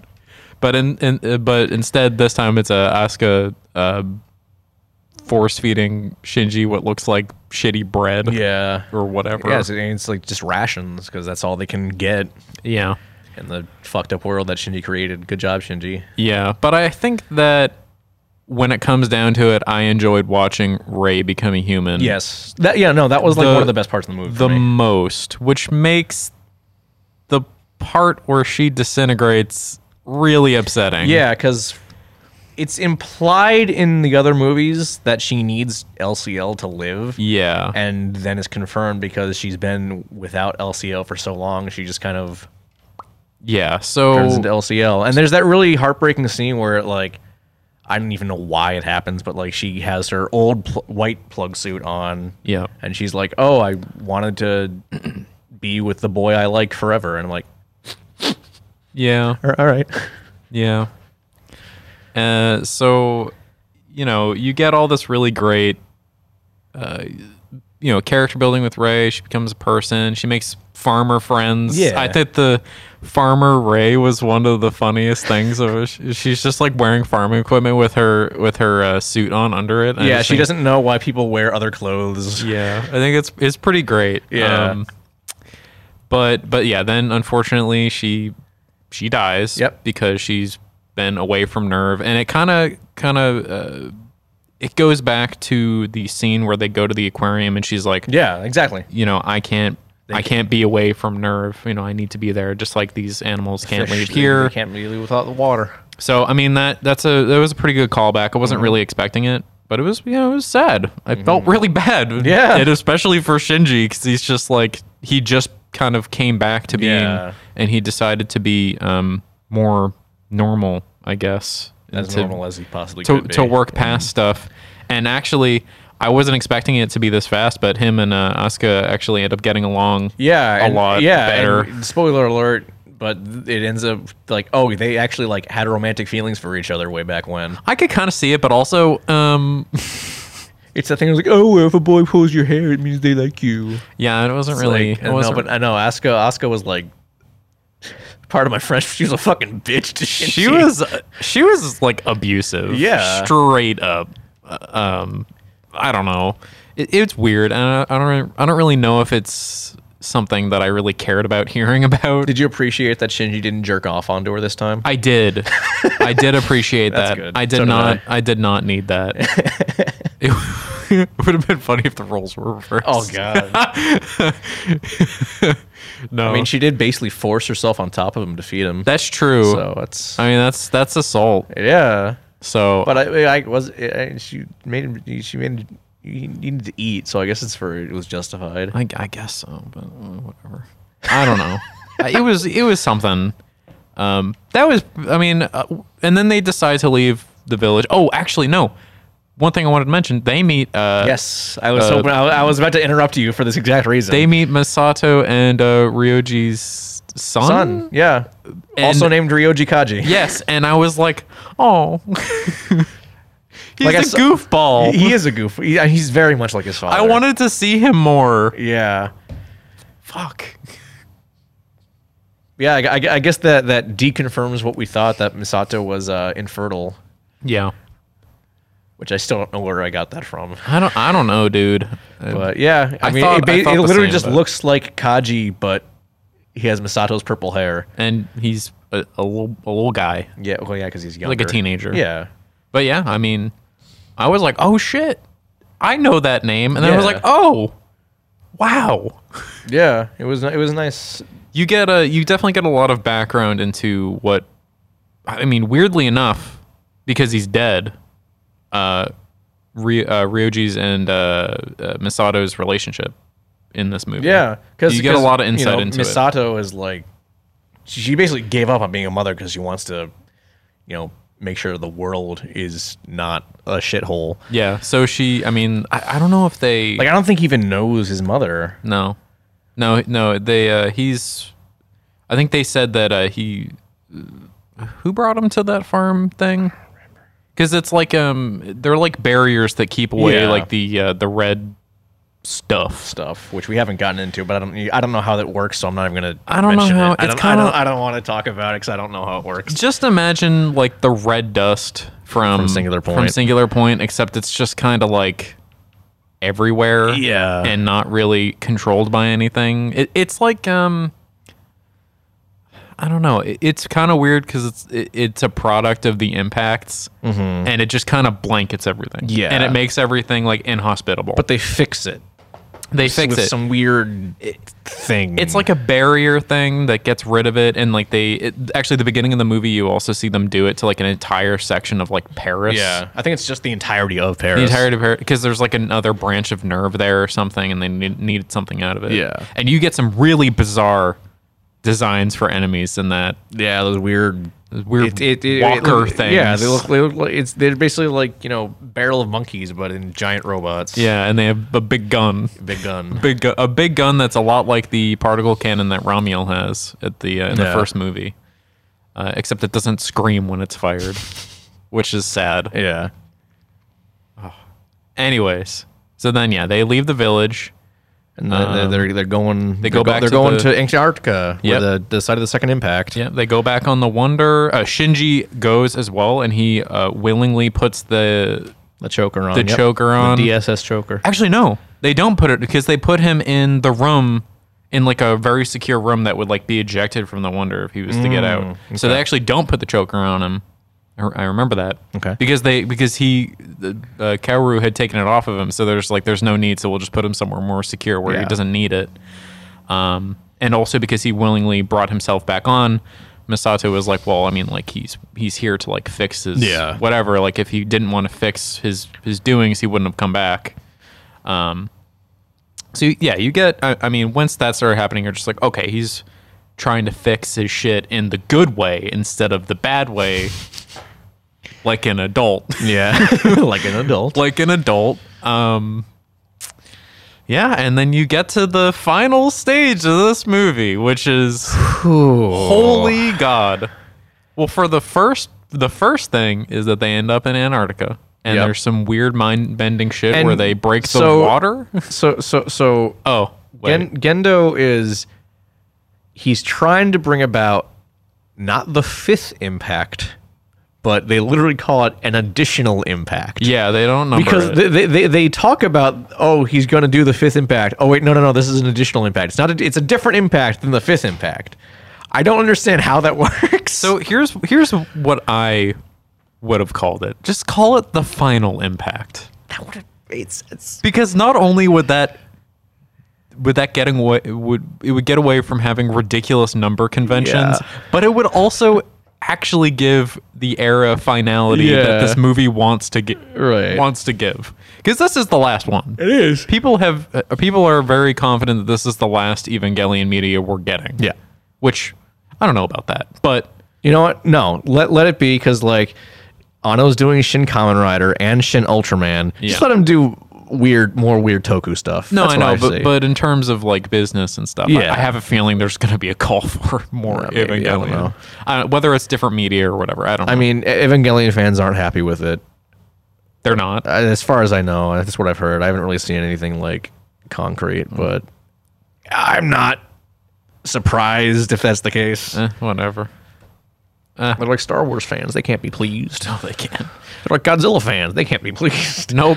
They're like fans in general. They can't be pleased. No. Fans don't actually like the stuff that they like. Exactly. They're just there to complain about it. Exactly.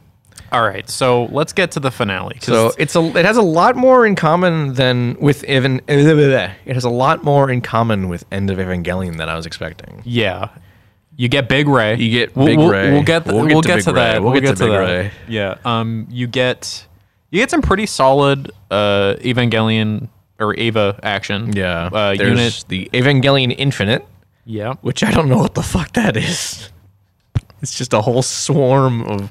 They're like bees. They are, but they're like not moving of their own accord. They're kind of just they're kind of just moving at the mercy of the wind or whatever. Yeah. But before we get to that, there is the ship on ship fighting. That was very cool. So the Wonder, we find out, was a series of ships being built by Nerve. Mm-hmm. And the Wonder wasn't finished. Yeah, and they were meant to be like a part of the ritual to bring upon one of the impacts. Mm-hmm. We don't know how any of these rituals work, and it's never explained. Yeah, so big surprise. As far as we know, you need 4 things to do a thing, and then it makes something open, and then there's 4 things to do a thing, and then there's an Ava there that has to be like some sort of catalyst or whatever, which is Unit 13. Yeah, which is Unit 13, and so then we see not 1, not 2. But 3 other ships beside the Wonder, and they're all fighting, and the Wonder gets fucking whiplashed around by everything. And surprise, it was a trap by Nerve, and now they're doing another impact. Yeah, the additional impact. The additional impact. And it's bizarre. I'm gonna put in the clip of DJ Khaled going another one. Another one. Yeah, I'm gonna put that in here. That's how it felt.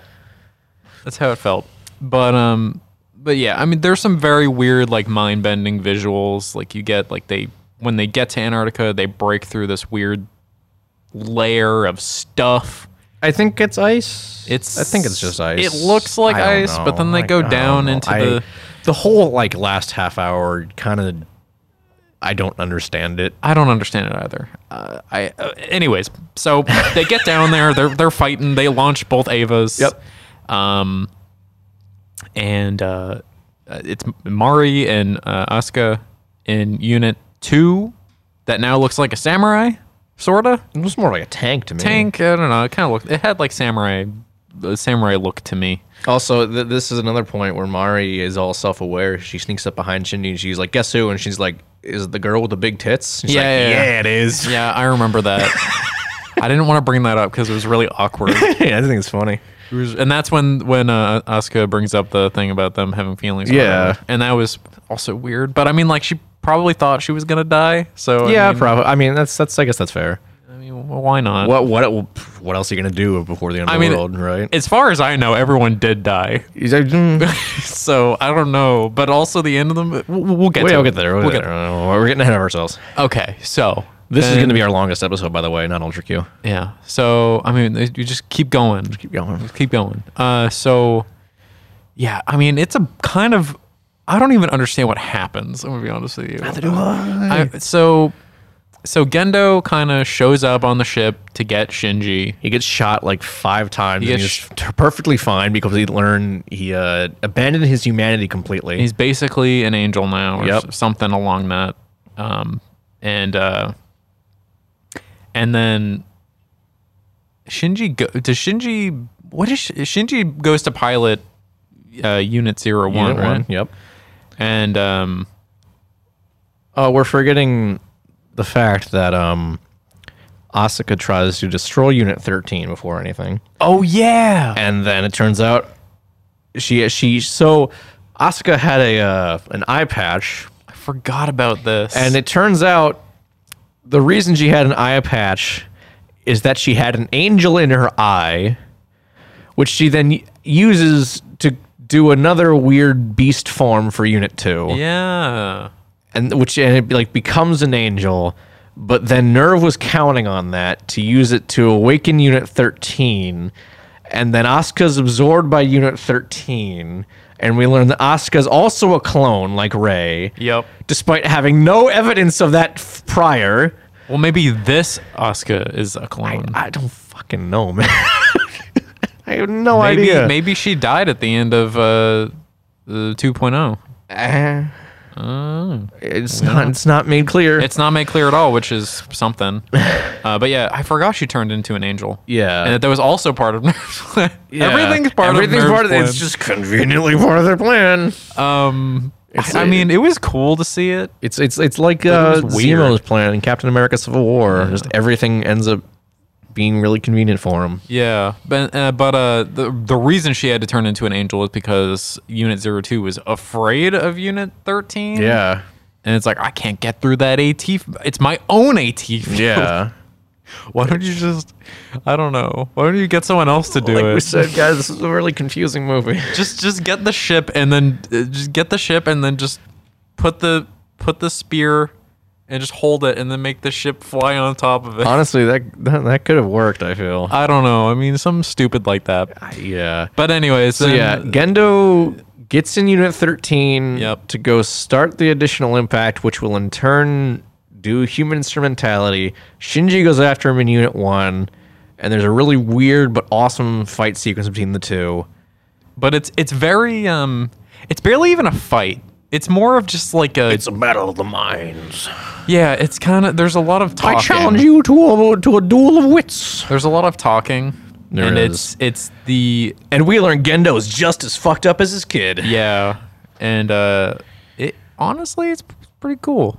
Yeah. I was hoping we get something like this.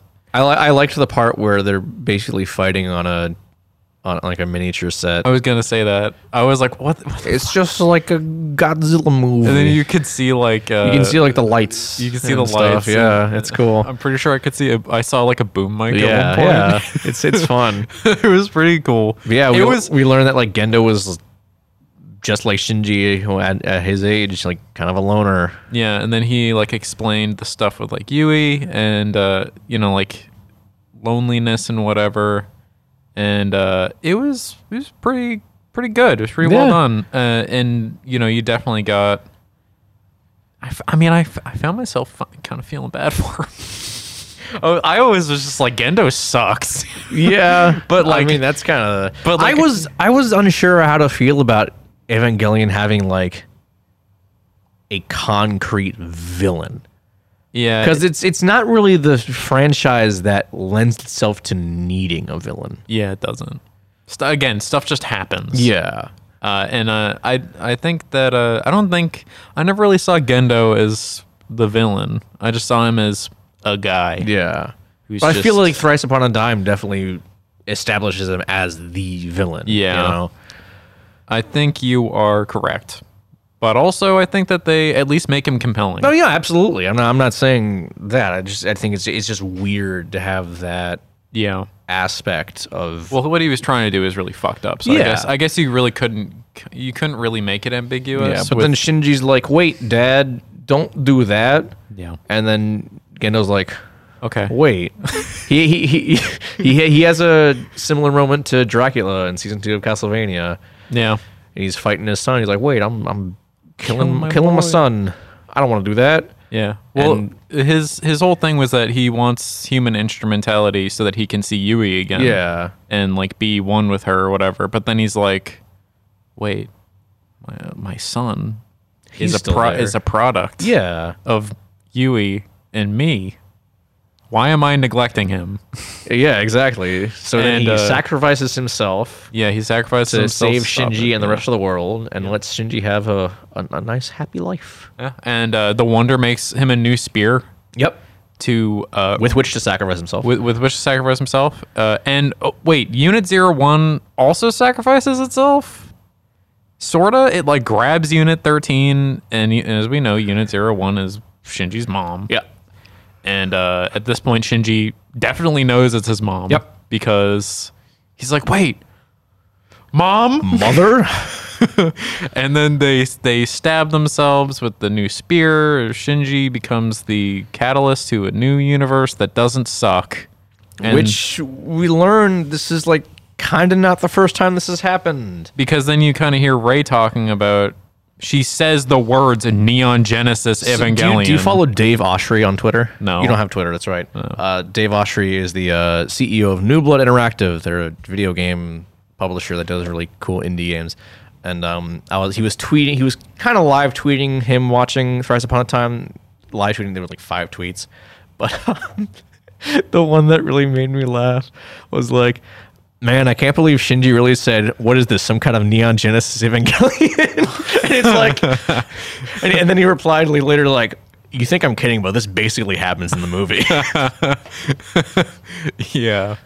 Oh my god. What are we, some kind of Suicide Squad? What are we, some kind of Suicide Squad? No, yeah, it was something. There's a lot of weird shit. Yeah, but yeah, goes that on. establishes that like this is a separate timeline. Yeah. Both Evangelion things are canon, and this is just a different Evangelion happening again. a different one that is more positive. Yeah, so with Gendo's sacrifice, Shinji is allowed to create a new universe, and he wants to create one without Eva's, so people will all be happy. Yep.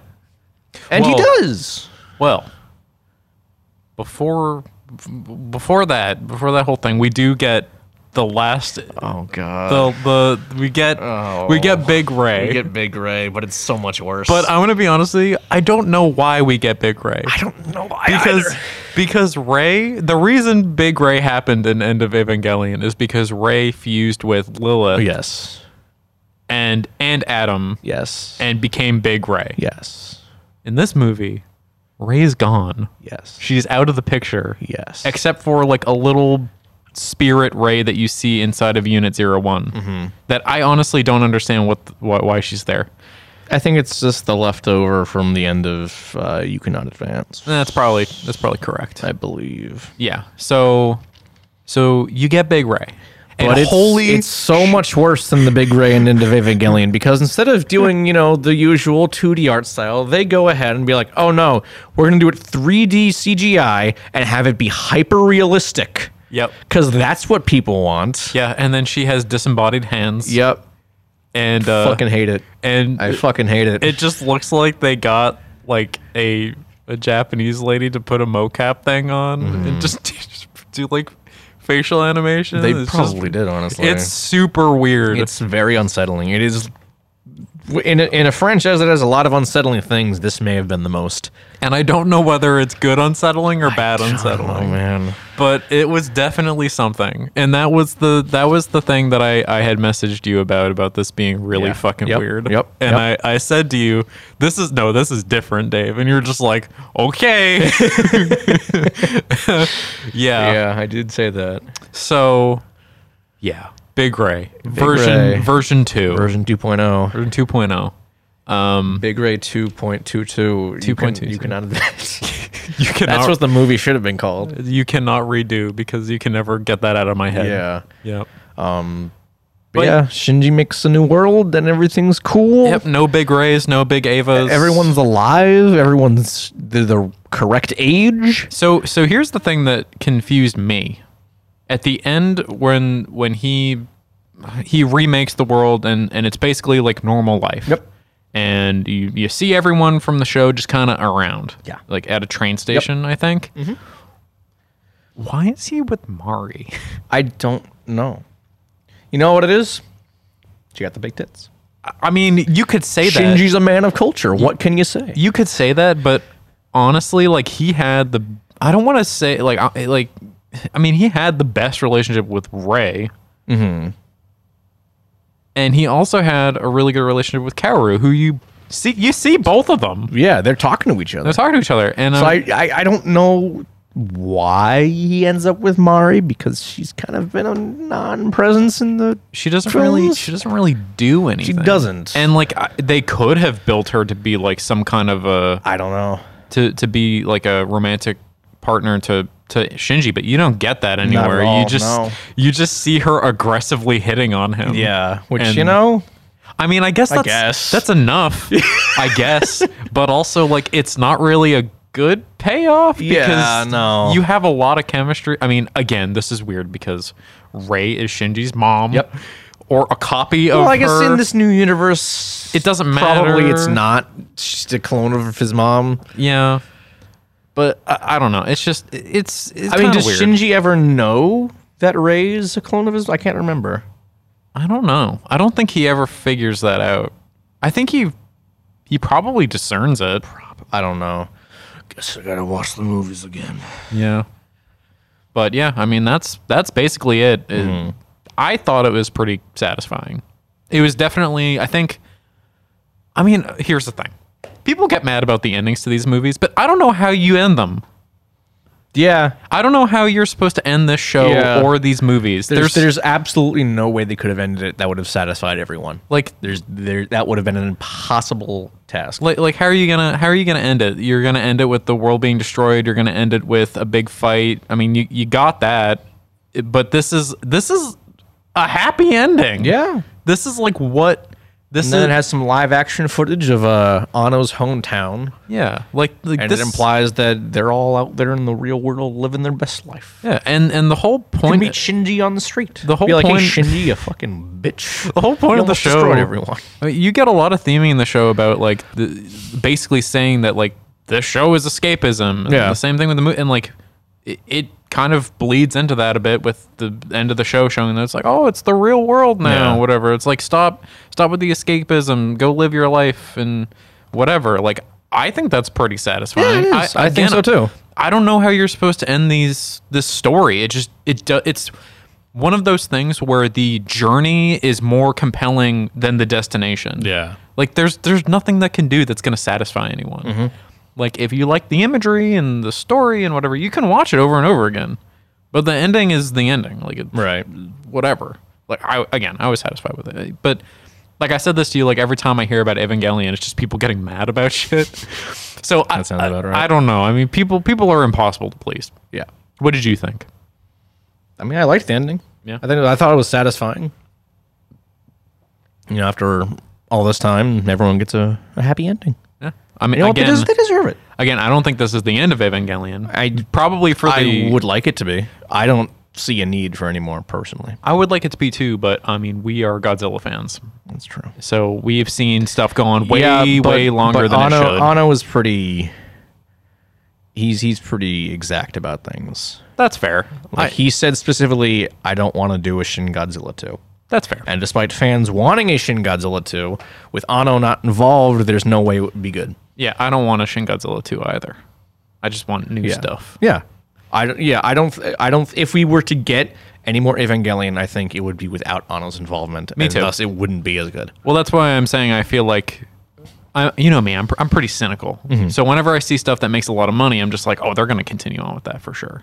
And Evangelion makes a shit ton of money, especially in Japan. And increasingly in wide releases. Yeah. So, and with the Rebuild movies being on Amazon, and with the show and End of Evangelion being on Netflix, I mean, it's like top viewed on Netflix right now. So there's gonna be it's gonna bring a lot of revenue, of course, and studios love money, and so whatever. I don't want to leave it on a downer, but I don't think that this is the end. Even though me and you would like it to be, because this is a great ending in my opinion. Yeah, I think so too. I think it wraps everything up. It's positive. Hell, we needed some positivity with this franchise. It's confusing, but you know, it's fine. Again, that's on brand. On brand. Yeah. Color me confused. Yeah. So yeah, I mean that's the show. That's that's the movies. Yeah. I mean. We can call it loose plot. We're at an hour and 45 minutes. Oh, no.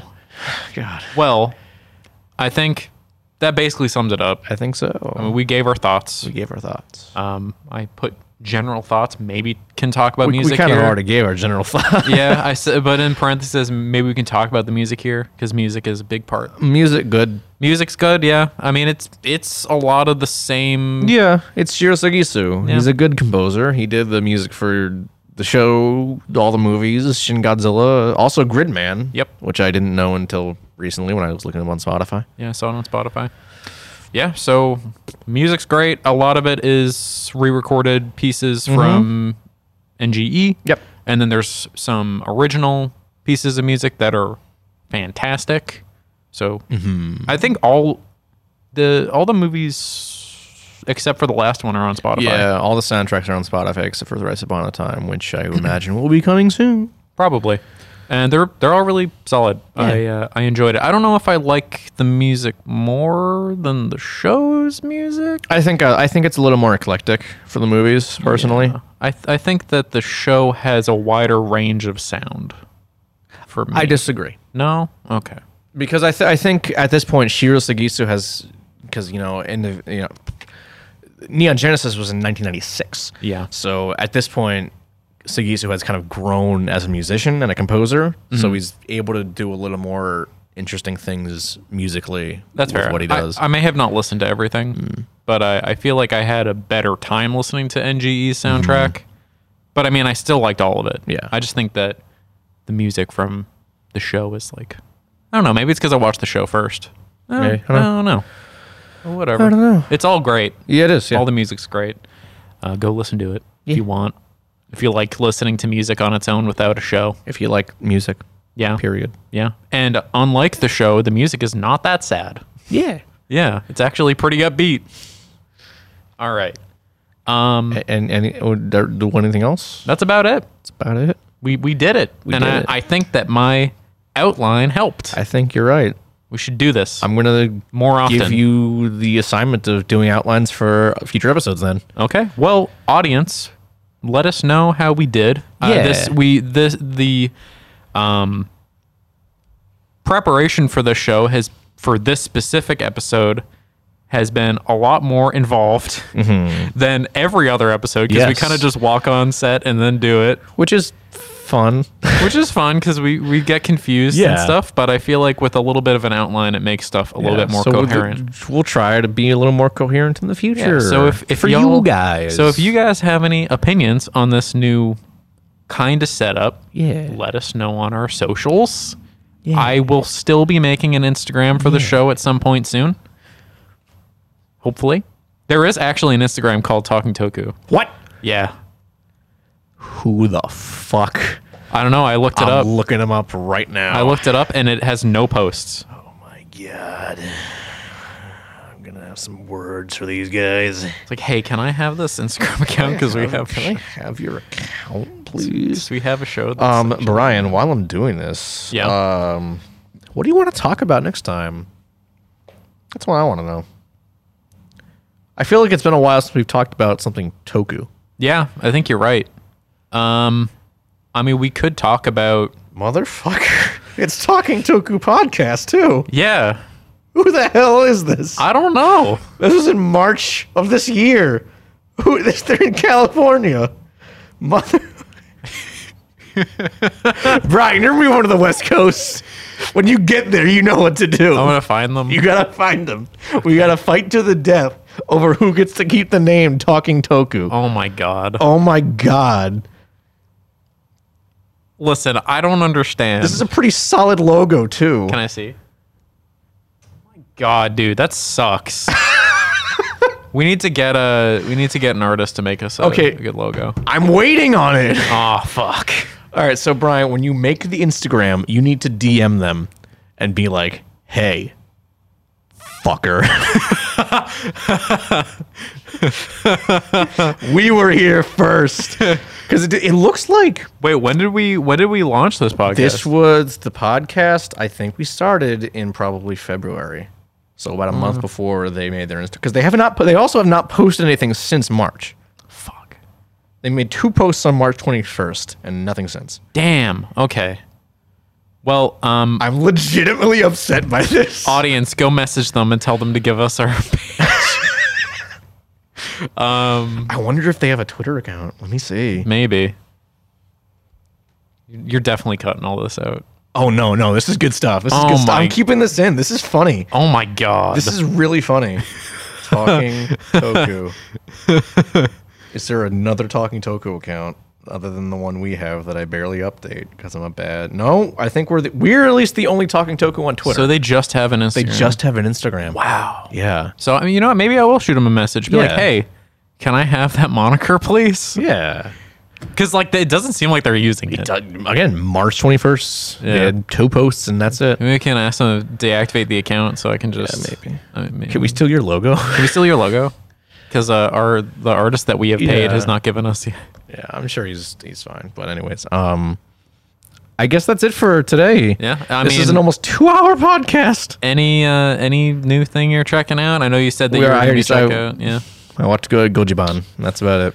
Well, I think I'm gonna actually start playing EDF, which I have told you about. You have. And anyone who knows EDF, it is giant bugs and some giant monsters, and you are a soldier in the EDF. And you fight them, and it's fun. Nice. So that's the new kaiju thing I'll probably be checking out, even though I have played EDF 4.1 a while ago, but I'm going to try the new one. So I'll let you guys know next time when I'm in Washington. Yeah. So are we going? Do you want to skip a week to let you move in? Yes. Okay. There's probably going to be about a 3-week. Okay. Yeah, 3-week period. So we're taking another hiatus, people. A little hiatus, not very long. Yeah. If anything, maybe I will have time because I'm going to be doing a lot of sitting around and waiting. So we'll probably have a hiatus. Probably. But there's a chance we won't. Not guaranteed. I'd say 1 extra week at most. Okay. Probably. That sounds good to me. Alrighty. All right. Well, I guess that's it for the show. This almost 2-hour show. Absolute Jesus Christ. Absolute behemoth of Oh an my episode. God. Anyways, follow us on Twitter and Facebook at Talking Toku. And not hopefully Instagram, apparently. Soon not the Instagram. The Instagram, I'm going to message them. Give me my moniker. I am your host, David Scrivani. I am your co-host, Brian Kershaw. And we'll see you whenever. Probably 3 weeks. Probably 3 weeks. Yeah. Sorry, but not sorry. Hey, you know what? Summer's almost over. Go take a vacation. Everyone say goodbye to Brian. We're never going to see him again. I'm not dying. Yeah, you are. No. I'm going to come back as Big Brian. I'm ending this right now. Goodbye.